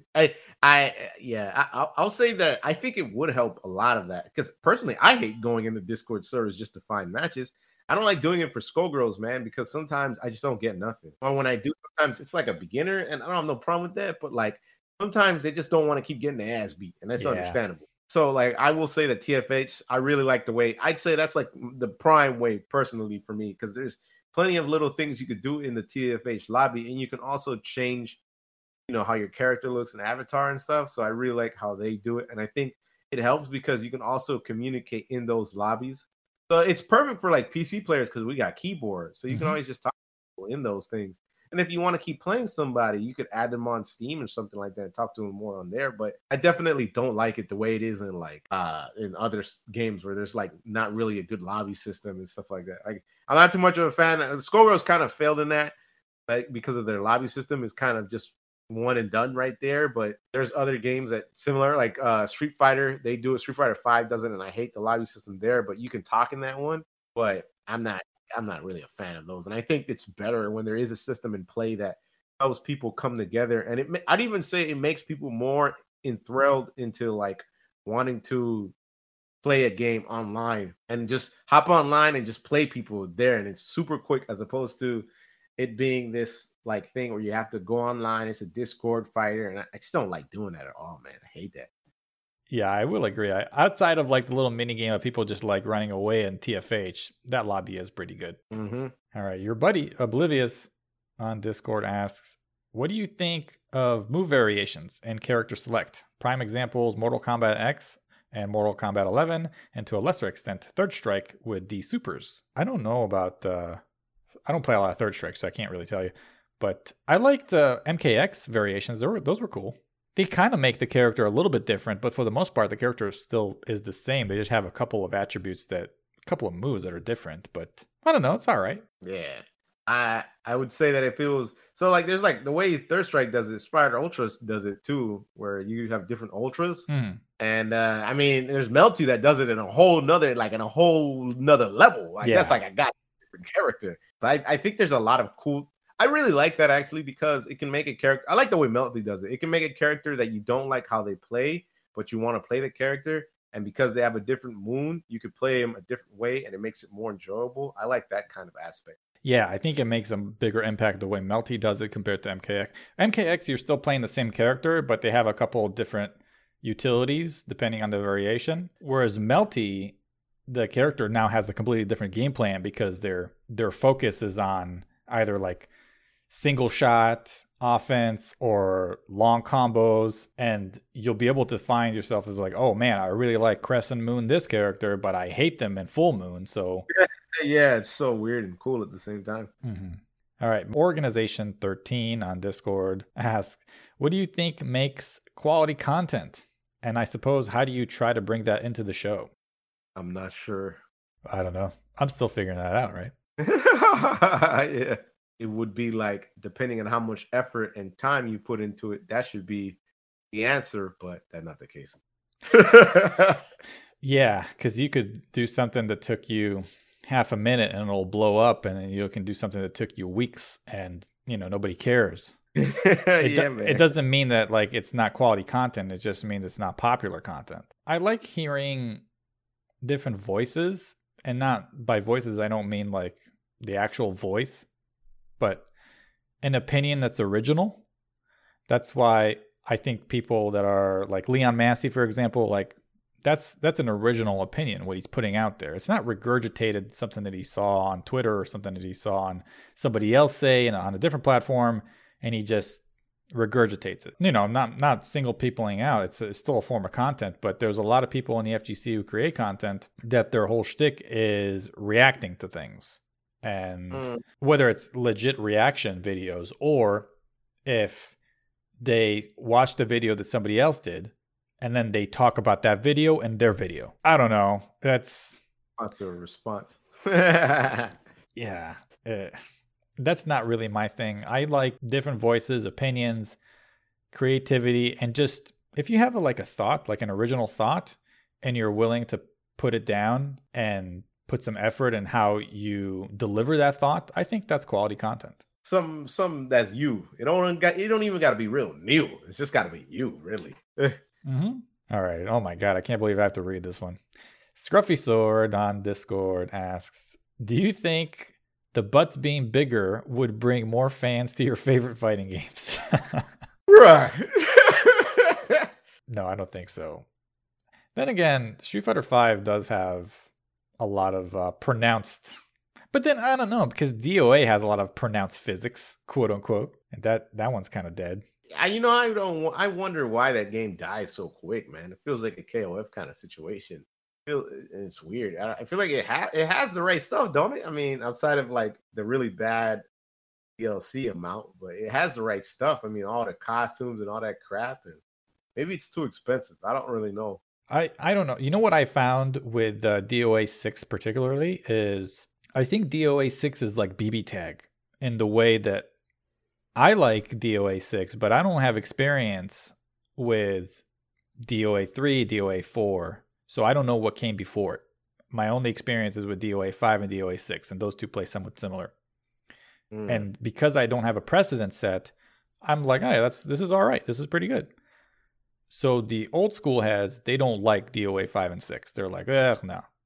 I like 3 and 4. Similar with BB Tag. If you jumped into BB Tag not knowing what Under Night was, Persona was, BlazBlue was, and your only frame of reference is BB Tag, you're like, hey, actually, this is not bad. This is pretty fun. But somebody like me who played all those games before BB Tag, I'm like, BB Tag is not what I wanted at all. So it's like, it depends when you show up for the franchise. Now, I don't know how I'm going to feel once I go play DOA 4 and then I return to DOA 6. Will I feel the same way as DOA veterans, or will I be a part of the new wave and be like, actually, I like the new model? Yeah. But as far as butts being big or helping, I don't think that's the case. Yeah, man. Nah. You know what I want, though? How come there are no old ladies in fighting games? Yeah, you're right, man. I want to see some old women fighting. I want more, some more stuff like that. That'd be gangster, man. Like, okay, so like I remember I read an Arakawa post and it was the realest thing ever. It was like, oh man, look at Leroy, man, the best character design in the history of fighting games, and they ruined it. All right. I was like, yo, he did have a really cool character design, a black man that's blind. Like, I think the blind part was cool enough, but they made it so that like the black being more of like a cultural thing because he grew up in like New York and he left New York. So now he came back and he's beating kids' ass, basically gangbang his ass. And I was like, okay, that's cool. And then he's like, his gameplay was ass. So yeah, it would be so cool if there was an old lady, like she's super powerful, walks with a cane, blind or something like that. I would love that. I mean, Tekken does this shit all the time, and I really don't like it. They bring back Kunimitsu, right? Yeah. Kunimitsu is, I think in the lore, she's supposed to be like 40, maybe 45. You know, she's a little older. And they're like, nah, we're going to bring her daughter because she's 20 or whatever. It's like, oh, great. Same thing with Nina. Nina is 50, but her body is of a 23-year-old. Okay, great, thanks. Yeah. Wait, she's that old? Yeah, because she was in cryo chamber or whatever she was in. I don't know what those stupid lore is. Oh, yeah, that's true. Yeah, man. Isn't it the same with, what's this chick, Kazumi? She old, right? Isn't she like a dinosaur? Well, I think she died young, so they brought her back during the same age that she died at. But yeah, she is, I mean, dead, and I don't know. It's weird. You're right though, man. When I think about it, there's a lot of dead people, but I think that's part of it. They don't like making women look old, man. Like, and they should be old, man. Like, come on, man. Like, just make them old. Ain't no problem with that, man. I don't know. I mean, like Heihachi is grown with the Yeah, series. He's 75 years old, and you can play young Heihachi in Tag 2, and you can play old Heihachi in Tekken 7. yeah, makes perfect sense. Yeah, now that I think about it. Yeah, the one with the black hair and then he has the gray hair. Mhm. Yeah, so true. Yeah, so I think we need different representation in fighting games. We need an old lady. There's no old lady in fighting games. No old lady, but there's plenty of kids. Yeah, plenty of kids. Plenty of kids for some reason. Weirdos. Yep. All right, let's let Broken Wing with the final question here close us out. So, since fighting games are basically extremely rhythmical, why hasn't a character besides Rise and Lilith ever really incorporated rhythm dance style attacks into their gameplay? You played a little bit of Rise, right? Yeah, I played the mini game. I never won it, man. I don't know what I felt like. I don't know what it was, but every time I played it, my timing was off or something. But I never got the damn mini game right. Yeah, I don't know. I didn't never really played Rise like that, but I've gotten hit by that super before, and when they do get it right, it does a lot of damage. That's a lot of damage. It's gonna piss me off. I was like, yo, I can't play this mini game right. I'm out here doing doo-doo damage. But to be honest, man, I think it's kind of gimmicky. I don't really like it. The rhythm thing. Yeah, it's just not for me. I don't mind it, but I just, yes, fighting games have rhythm, but I don't think it's that type of rhythm. It's a different type of rhythm, and putting that into a fighting game is it's, I don't know. It's like interesting mechanic, but I don't know if I want to see more of it. It's a cute little gimmick that you can have for a character or two, but I don't know. Just not my thing. I don't know why it hasn't been done, but I think it is a little too gimmicky. It also makes me think of like, you ever seen Faust, like his super, where it's like the cup one? Mhm. Get it right, man. Every time I get it right, like I see the cup, I can follow that game, and then it like you get the right cup and the little baby come out, whatever, and then like it turns into the Reaper, and it's like, oh, that's so grimy. Like you're not supposed to win that crap. It's cheap. Yeah. But if you've seen that, but yeah, that little mini game, I feel like it is, to me, yeah, it's too gimmicky personally. It would be cool in the sense where it's like both players get to play the mini game. That would be dope. That might be interesting, but then it's like we don't really need this. Yeah, but I also find like the clash system in like Injustice or whatever, I think that's gimmicky as well, where like you're spending a meter to see who's going to win the clash. Oh yeah, yo, you just remind me of Dragon Ball Z, man, with the Budokai joints, with the you got to mash or the other one, you got to guess the button he presses. Oh, that's so terrible. We don't need that crap. No, I don't like that stuff. Wait for him in shape, man. Yeah, I like cool gimmicks like Junpei's baseball run system in Persona. Like, oh yeah, how does that specific? I never really understood it, man. I always saw it, but I was like, okay, so is it that he just has to hit your ass every time to get stronger, or what is that? How does that work? So he has balls and strikes. Mm. I believe if he hits you, he gets a hit, right? And you need 4 hits for a run. And then if he supers off of a combo, he can get up to 5 runs, right? Because the bases are loaded. Or rather, 4 runs, bases are loaded. If he gets to 10 hits, he gets his golden bomber mode or whatever. And then that opens up his clean hit system where he can do more juggles with clean hits, and then they do more damage.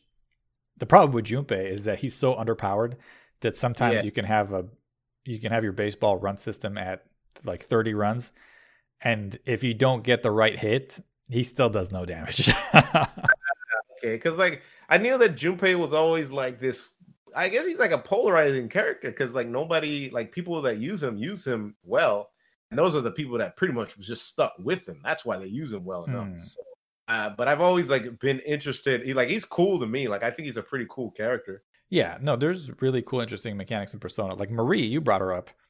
Yeah. Marie will use certain supers to change the weather so she can affect you on screen, whether it's status ailments or if she gets more damage. That's interesting because now it changes the gameplay. Does she want to do lightning super so it'll rain, or does she want to make it cloudy? Does she want to keep it sunny? You know, it's interesting. I kind of want to talk more about Persona, but yeah, I really, I really like that so now that I think about it too, and I want to go all the way back to like the beginning of the show, but when you mentioned that, like in Blaze Blue, the characters and how they feel and stuff, and you know how they have like the drive mechanic, right? You know what I mean? Like the drive system kind of is like their extra button. It's like kind of like a whole other thing. I feel like in Persona, it like took that to a whole nother level and made it this huge thing where it's like, because like Marie's whole function is all around the weather. Think about Yukari. She uses like bombs and she can kind of set up traps. But her whole function is like that weird zoning type that she has to be all over the place. It's really cool. Some are more straightforward than others, of course, like Sho. Yeah, like Sho, he's basically just, I mean, Persona-less, right? He's just going to side switch you and makes you up high, low, and left, right. Yeah. And then there's also, I'd say, like Labrys's axe effect, which is a big component to her playstyle. I mean, if she has red axe, you're going to die. But if she's starting with green and stuff, it's not as good. Yeah. Akihiko has a cyclone system, right? If he's at 3 or if he's at 5, you're probably dead. Yeah. Was it Nauta? Is that the one? Yeah, she has the fate counter. Yeah, and the guns and stuff, the bullets and stuff like that. Aegis can overheat, right? Like Aegis outside of Orgia mode is useless. Yeah, that's true too. Aegis overheats, so you have to be mindful of how you use her moves. It's something like that I really like, man. There's a lot of that in Persona. So much mindfulness that you got to kind of pay attention outside of remembering about your Persona cards, which is another thing too. Yeah, that is another thing. It's really, I love that game. I can talk about that game all day. Like your character, Chie, she can freeze you, and that opens up Oki. Yeah, it's true. Yeah, man. And what's the other character? Yukiko, her fire type of thing. It like I think her damage goes up with the more fire, something like that. Yeah, and then she can also have an unblockable fire. It's on a cooldown. Yeah. But it's so cheap, man. I hated that move. You can't get away from it, can you? You have to guard cancel roll. Oh man, I remember when I asked somebody and it's like, no, you can't do nothing about that. I was like, bro, you gift me every time. I knew it was coming and I couldn't do anything about it. Man, get this Yukiko player out of here. No, you can. It's free if you guard cancel roll. Oh man, I got gimped every time I got hit with that. I didn't know what to do. I was like, can I jump over it? Nope. Can I do this? Nope. Can I do that? I'm like, dude, what? Yeah, it's cheap, man. If you can time it, if you don't have no burst, you can time it when they're going to activate the unblockable flame. And if you guard cancel roll, you can actually punish them because now you're behind them because the guard cancel roll takes meter. So it's a further roll than a regular roll. And the recovery on the fire will actually be long enough. So you, especially with Chie, you can just 5A her in the back. Oh, okay. Yeah. Jesus, man. I did not know that, man. I'm over here eating man, dude. My Persona experience could have been better. Oh, damn, that's too bad.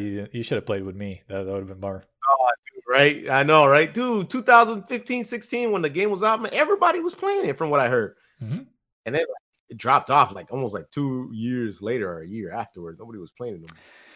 So, rest in peace. Right, man. Jesus Christ. That game was sick, man. It was dope, man. It's just the beginning levels. I had so much frustration with it because I had a trouble with DPs, man. Like I hated Adachi's DP. Pissed me off, man. Right. Like, the high-low. High-low. Why? Yeah. Well, Yukari's DP is special in the fact that it's more invulnerable than other DPs. So she can actually mash DPs on things that you're plus on sometimes. Yeah, it's actually kind of annoying because, but she's super vulnerable when she, of course, but like she goes through things. Oh yeah, man, but she had the really bad one too, though, where it's like it's super. It's fatal. Yeah, I was like, why is it always fatal with her? It's like she's like one of the few that get that, man. I hated that. Yeah, but the cool thing with Chie though is if you're trying to get into Awakening, you just spam DP. Yeah, that's true, man. So, okay, so that's another cool thing I really like about Persona. The DPs aren't just DPs, man. They all weird and different. Yeah, like Kanji shocks you into place. Yeah. That's true. I think the only who's got like the normal people got DPs is like probably like Sho, you, Mitsuru. Yeah, Mitsuru. What about like what's this chick name? Elizabeth, or is it Margaret? Where their DP is a grab. Yeah, both of them. Yeah, that's weird as hell. Super different. I like Mhm. that. You can tech them. Yeah, you can tech their DP.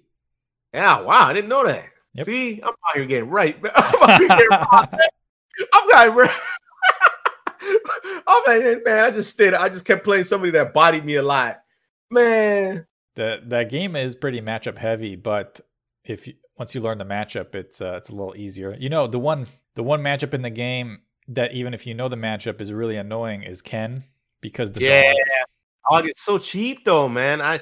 The thing never dies. Like I remember seeing it. It's like it's super just cheap, man. The way the dog functions, I don't know what they were thinking with that one. I feel like that should have got a balance in its own right, because the way that dog works, it's like it's so busted, man. He's like a puppet character, but then he has the range of like goddamn zoners over here. Well, the fact that he can heal the dog is so broken.